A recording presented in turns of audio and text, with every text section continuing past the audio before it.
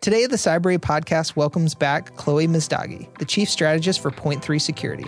Chloe joins us to discuss Point3 Security's new talent screening service that hopes to reduce the time and cost of onboarding new employees. All of this while removing some of the gatekeeping aspects of a technical hire.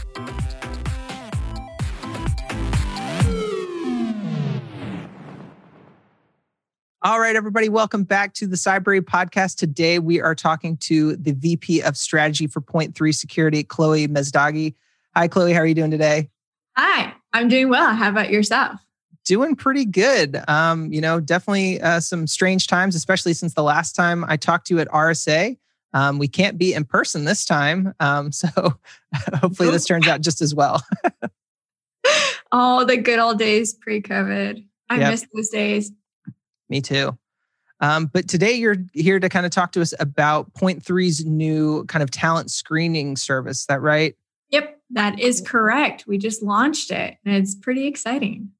Yeah. So can you kind of tell me a little bit about it? Like, how did you guys come up with the idea for it? Where did that start? Sure. So we have a platform over at Point3 Security. And for those that don't know what is Point3 Security, we provide a gamified ecosystem for security teams to up their skills. But also it engages them in so many different ways, and their expertise is met as well. But the thing that I really love about it the most is that it measures performance on an equitable and unbiased basis, which, coming from a person before joining Point3, was all about trying to bring equity more to the scene for underrepresented folks in security. It's one of those things that basically Talent Screen, our service, came about was because we knew that people were being basically promoted within the company by using our platform Escalate to see who's good at what skills. And that was something that was really empowering, because usually how it goes is like, and I hate to be specific here, but mostly it's always the white cis male who gets promoted, and the person who isn't the cis white male, it's very hard for them to be promoted. So showing something in an unbiased way that they deserve to have that promotion is something that we were noticing at Point3. The other thing was that number of certs, or what kind of certs you have, or years of experience. We also have seen that it didn't really matter. It's whether or not you're able to do the job. And that has a lot to do with grit, your own, the way that you think, you process information. It has nothing really to do with your certs or years of experience. Sure, it gets you in the door, but whether or not you can rock that role and go beyond that, that's all up to you. And so we started noticing that it's a good way to have a ability to see what is going on your team, where's your weaknesses, your strengths and areas, but also to know who to promote. But then we also noticed that also gatekeeping is something that's very much prevalent in InfoSec, especially for technical roles. And what through our minds was, why don't we create something that reduces gatekeeping and tries to increase diversity and inclusion in a way that would help out all our technical folks in security get their foot in the door. And that's how Talent Screen was created. Yeah, I think it's interesting that you kind of noticed it's something that people who are already using Escalate were doing, seeing who is qualified to promote. And then you're kind of understanding like, oh, this is something we could use elsewhere, and kind of goes into that gatekeeping that you brought up that, I mean, it's been talked about in the InfoSec community forever. I mean, why does having XYZ or having this degree or having this cert make you qualified for this role where somebody could be just as qualified that doesn't have those things? And, if you go just based off a resume, if you need this cert to qualify, and that just automatically unqualifies so many people that might be perfect for the role. And I came from a background of bug bounty. So in the bug bounty community, it's like constantly bug bounty hunters are proving that they have all the skills to be a pen tester. But, getting your first job, it takes up to 2 years to be a pen tester. And it's one of those things that's really frustrating, because these people are highly skilled, very skilled, but they don't have the resources to get a cert. Certs cost a lot of money, but yet they're able to be successful at bug bounty. So it makes us think about how we look at people and when their resumes, and understanding that we cannot simplify based on who has what, their background, to know if they're willing or not to be able to rock that role, that's something that's very different than that. There's a human element that plays a role here, and that's where they come from and what's this passion that's behind them. Yeah. And I think it's a great way to kind of bring the skills to the forefront of like the actual conversation, because that's what you're testing for is like, do you have this skill? Yes or no? Because we've all, maybe not everybody's lied on their resume, but some people have. I myself don't know how to use Excel, but I'm sure some resume in the past said that I did. And so it's good to kind of get past that point and just test people based on exactly what the role is looking for, not what you say that you can do. Yeah. And since we've launched the talent screening service, we have definitely seen an increase of those that are usually underrepresented getting roles. And that scares me. That means that we are failing still to this day. For women in general, it's for every woman that applies and 5 men apply for that same role, she has a 0 chance of getting an interview. And that itself is already letting know we have a problem here. And it's really sad to see that we have to create something like this to fix a huge problem in our space.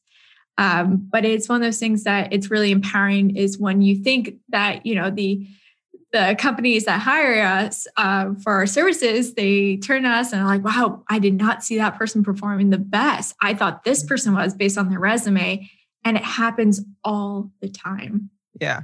So how does it kind of work? How are you anonymizing, who, subject A, B, or C is? Like, how does that kind of work in the platform? Right. So how it works is that we work with the company and we reduce the time of finding a candidate, but also we reduce the time and resources. So the first things first is that the company shares the job posting. Then our team basically comes up with different suggestions on what challenges and modules that we can use and the timing for those type of practices rounds. And then what happens is that the company comes back to us saying, okay, well, yes, we agree on this one, and this time. We're like, great. So then we do is we send out an email to their applicants, and the applicants have that certain time window to complete those tasks, and bypass those challenges. And then afterwards, we review everything, we collect all the data from it, and then we share it with the company saying, here are the top performers in this area. Here were their strengths. Here were their weaknesses. And then from there, the company then goes forward with the interview process. So seeing who on that side, actually what they state on their resume is true, but also do they have the ability to do the role that they want them to fill? Because we have seen cases where companies will hire someone based on their resume and the person doesn't know what they're doing. And then it requires a lot of mentoring, a lot of coaching. And sometimes we don't have as much time to do that. I mean, granted, every job you should mentor and coach, but if it's more than 80%, that's a problem. And so we wanted to fix that so people can go running, find someone, hire them immediately, and be able to move forward with their entire team. Yeah, I mean, being able to get a new hire up and running quickly is essential to a lot of businesses because, mentoring and coaching, new employees is great, but, you can't spend all of your time. And unfortunately, you see in a lot of cases sometimes that, you'll get a couple months in and that person just hasn't caught up or isn't able to do it. And then, that person's let go. And now you're starting the whole process over again. And you've put yourself or your team, months behind schedule of maybe, something that you're trying to hit. So it's interesting, kind of bringing that stuff as quickly as you can and getting people onboarded. I think, it's so much more important is to get the right person because we always complain that in security teams, we're always stretched thin, which is a true statement. We always feel like we're stretched too thin. But when you hire someone who doesn't know what they're doing, that puts so much more work on us. On top of that, they may make mistakes that we have to cover up, we have to fix. And this could also end up becoming a breach situation. So it's so important is to make sure you get the right people there. And it's not just based off of resumes. Yeah. And bringing on the wrong person, you're putting extra stress on the team who's, like you said, having to cover that person or something like that. And you're just wearing thin the people that you already have and the people that you like, worrying about, a new person. So that's interesting. Now, you said when you kind of send out those skills, are they given time frames on those? Yes. On those like modules and stuff that people are allowed to do? Yeah. So those modules itself, the recommendations are which challenges we think are most fitting to knowing whether or not this person can perform that role. But also we put down time constraints. So we believe that if they do this challenge, they should do it at this time. And we usually give various different options, but we're also working with the company to see what they're looking at too. But the whole thing is that think about it, you can hire someone new on your team within a matter of 1 week. And that's the thing that's a game changer moment, because usually what happens is when you get your resumes, you are flooded, hopefully. Yep. And then from there, then you're like, okay, I'm flooded with all these resumes. HR is going to deal with it. HR usually uses some scanners to make sure that there are certain certs that are being met, certain years of experience being met, or they do it by hand. And then it gets to the security hiring manager. And then the security hiring manager goes through an interview and then a team interview and then another interview. So it's like 3 interviews at this point per an applicant. It could take anywhere from 2 weeks to 3 months. So we want to cut that down so you can hire someone immediately so your team doesn't feel so stretched thin. Also hire the right people for your team. It's so important. Also help out your HR people. Yeah. HR has a hard time having to figure out who is technical enough for this role. Yeah. And it might be somebody, your HR person could have a completely different background, might not have worked in security or, security adjacent before. And is like, I have no idea what these certs mean. Like, it's just gobbledygook to me. So, how am I supposed to whittle this down to, the best candidates? Exactly. Yeah, exactly. So the talent screening that happens, that's like the very first thing pretty much, like for the applicant process, like they send in their applications and then they go through the talent screening before it kind of goes to HR. So it kind of whittles down to the right. So companies can decide which way they want to do it. They could do it at the very beginning, or they can do it at when the HR receives the resumes and HR goes through it, then they send everything out, or it goes until the security hiring manager gets those resumes after HR went through them. So it just whatever process works best for your company or organization, because every organization runs differently when it comes to hiring. We work with that, whatever is best. Has anybody looked to try to just like use Escalate as like, if you can get through the stuff, then you can apply kind of thing, like you're kind of being tested first approach? Yeah, almost? So we have had clients do that already. Okay. As well. And I always suggest if you're a company that you want to know for a fact that you're doing something that is practicing diversity and inclusion hiring practices, do it at the very beginning.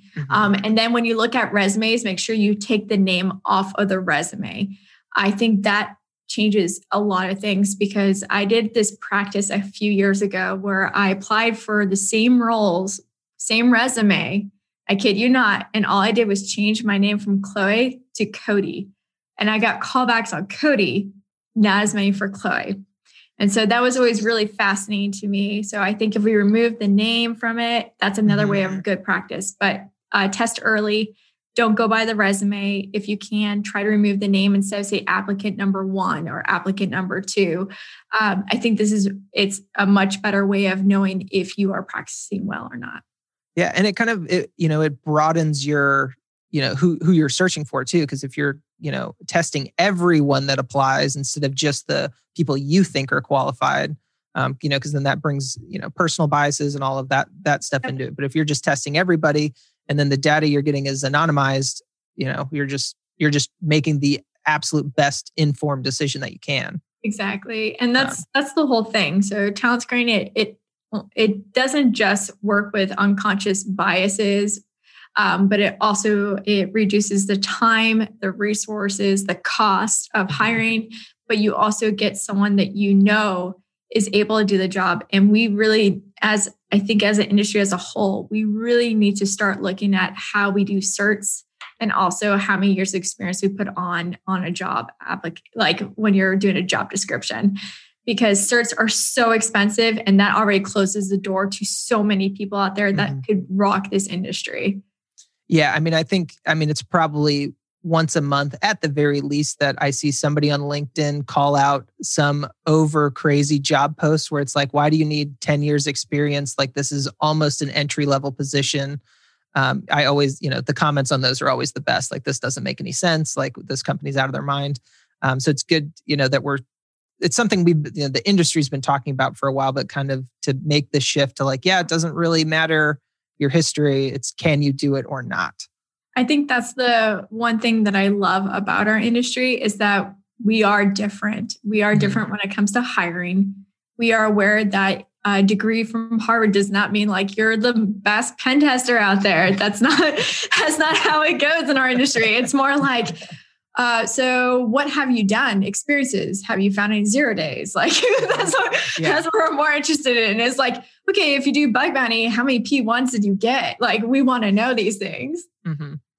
It's different. I mean, I've talked to so many people who, they'll tell me their college degree has, I went for psychology or art, and now they're an amazing cybersecurity professional. It's like, oh, okay. Like, it's just everyone has their own path. And like our industry definitely kind of accepts those people with just the different, route of how you got here. It doesn't really matter.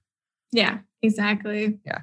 Starts a lot of weird and fun conversations too, which is nice. You don't have a lot of people who all went to the same business school doing the same thing. Everybody's kind of just a random assortment of people. Yep. All different backgrounds. We look so different from each other. We dress differently. It's great. Yeah. I know. love that. Yeah. I mean, walking around like the conferences and stuff is like the most like eye kind of catching of it. You see the executive level people who are in their suits and they have their briefcases. And then you can see the, usually the security teams or the people on the ground who like all of the hair colors as possible. Yeah. Everybody looks different. They're wearing whatever they want. You can't go to any conferences without seeing a couple kilts, a couple crazy outfits. So it's always good to see and just know that you're kind of in good company with a bunch of other people.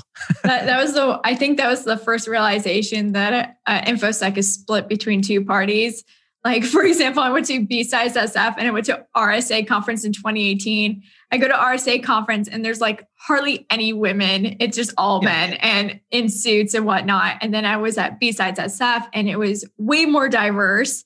And like people just accepting each other for who they are at the end of the day, which is so different. And I felt so much more comfortable at B-Sides SF at the end because I felt like there was other people that looked like me there. So I felt more comfortable versus RSA conference. So it's definitely one of those things. I think the other thing is you always hear this in the industry, which is like, oh, we have a ginormous skills gap.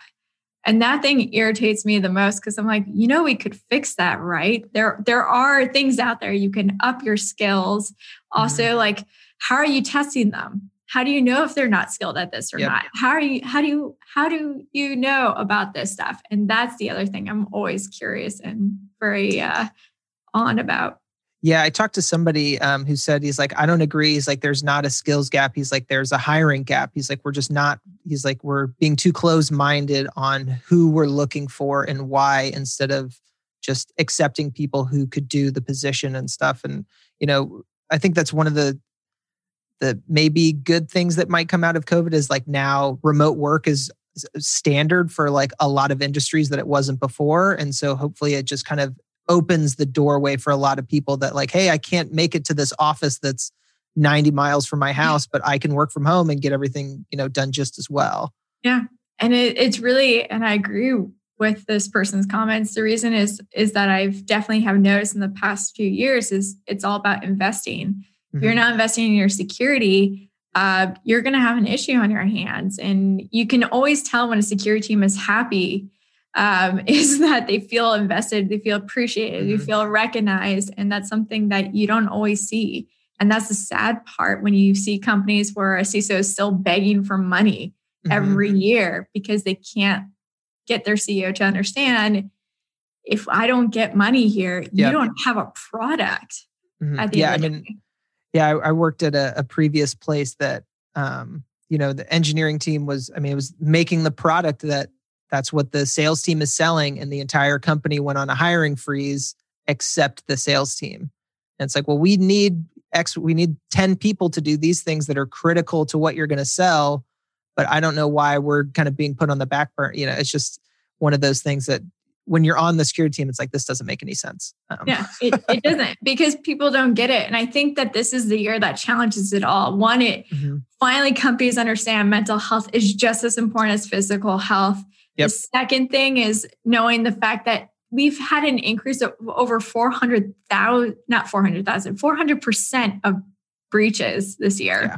So that's already letting you know that suddenly, that CEO who kept saying, no, we're going to put more in sales and marketing because I see the ROI on it. Yep. So they're like, hey, remember those plans last year? Let's revisit that for next year. Because it is true. We're seeing it all the time. I mean, we see companies that are dealing with a breach every single day now because of apathy towards security and not investing in their people. Yeah. And kind of looping back a little bit. So, I mean, not every company is huge. Not every company, has the ability, thousands and thousands of employees. I know for talent screening, you guys are kind of helping out some of those smaller companies with like % off and then with nonprofits and stuff. Can you explain that a little bit? Yeah. So right now we have basically a program that basically companies, small businesses and nonprofits, they can put in an application for 80% off of our talent screening services, because we know that a lot of them are trying to find security folks, but they're very short on staff when it comes to trying to hire and don't have the resources to do so. So basically, we understand COVID has been really, really hard. This year has been challenging, but it shouldn't interfere with your hiring for security, because we understand that you're more likely the target than anyone else when it comes to something happening most of the time. So nonprofits, we want them to complete their missions for the year and next year. That means helping them on hiring people. Great. We will help you. Small businesses, we know startups, you're constantly under attack when it comes to, people trying to get your IP information. And we understand that. That's why we're also here to help you out. Okay. Yeah. Well, that's great. I mean, a good way to, not everybody has the ability to, spend time to look for hiring and stuff like that, especially if you're a small startup, you might have 9 employees and, you might need to hire a security engineer and nobody there is a security engineer. It's like, I don't know what I'm supposed to hire for. What should we be looking for? So it's kind of nice that you guys are offering that to kind of help out some of those people that it's like, yeah, we can explain what you need and what you should be looking for and help you look for those kind of people. Yeah. It's definitely, it's a good way to try to get back, and especially it's the holiday season. So we know there are people looking for work right now. Let's get them some jobs here. Yeah, definitely. And I think, did you, in the past, did you work for nonprofits in the past? So did that kind of help? Kind of bring up, wanting to do this and kind of promote this kind of internally? Yeah. So before I started working in InfoSec, I was working for nonprofits as consultant. But I think in the first few months of entering InfoSec, the one thing I realized was that nonprofits are very weak when it comes to basically IT, and also when it comes to protecting them and security wise. And one of the things was that when I was on boards of some of them, I would ask them then, I was like, okay, do we have a security person? Do you have a security team? Are you protecting information? And I would find out that, oh yeah, it's just this one person in IT that's doing everything. And we know that's not how it works. I've seen nonprofits where they basically have to close down or shut down because that they had a breach and confidential information got released, and then their donors don't want to give again. And so the mission's gone because they had to shut down. And that's that. And the sad thing, this is like organizations that help kids, people that don't have food, shelter, or health. These are victims. And so trying to come up with something that would help them out during this time was definitely on the forefront over at Point 3. Yeah, it's great to hear that, like, you helping out, especially like these companies and businesses that need it and can use it, especially nonprofits and smaller startups and stuff that just don't know yet, haven't gone through it. And yeah, I mean, a lot of times you see my fiance works at a nonprofit and I think they have one IT person. And I mean, I've done IT before, but like, you don't know everything. You might know how to fix, Zoom problems in your computer, but like, do you know how to secure everyone's storage and this and that? I mean, there's so many aspects of the job that it's hard for one person to do it. And especially at like a nonprofit that's, not the most funded. You might not have the best equipment that, they're dealing with. Yeah, exactly. Well, yeah, I mean, that's kind of most of what I had for the talent screening. I mean, is there anything else you'd like people to know about the talent screening, or, where they can kind of contact Point 3 about that, or kind of get more information if they're looking into it? So you can just go to our website at ittakesahuman.com. Yeah, that's right. We believe in human element as the forefront of security. There's a talent screening there, so you can learn a little bit more. We have a case study as well from Edward Solution about what we did at the very beginning of talent screening. And if you are a small business yourself or nonprofit, feel free to DM me and I'll make sure to help you out on that application process. But also you can find the application on our website. Very cool. Yeah, I really like that URL. That's awesome. You said it takes a human. Mm-hmm. Ittakesahuman.com. That's fantastic. Yeah, it's always good talking to you, Chloe. And do you have any social media accounts you'd like to shout out? I follow you on Twitter, but want to give other people the opportunity so they can follow your fun facts and all the stories and stuff that you're in, which are always great. Excellent. Yeah. You can follow me on Twitter at Chloe Mastagi. You can find me also on LinkedIn at Chloe Mastagi and YouTube, Chloe Mastagi. You just have to do the / and Chloe Mastagi. And you can, or I'll just make it easier. Just go to my website, which is chloemastagi.com. And that has everything on there. So if anyone had any questions. Very cool. Well, again, it was great talking to you, Chloe. Thank you for taking the time to speak with me. It's always good talking to you. So I look forward to speaking to you again soon. Excellent. Thank you for having me. This was fun. Yeah. Thanks. Bye, everybody. Hey, this is Thor. Thanks for listening to the Cybrary podcast, and make sure to check back next Wednesday for our newest episode.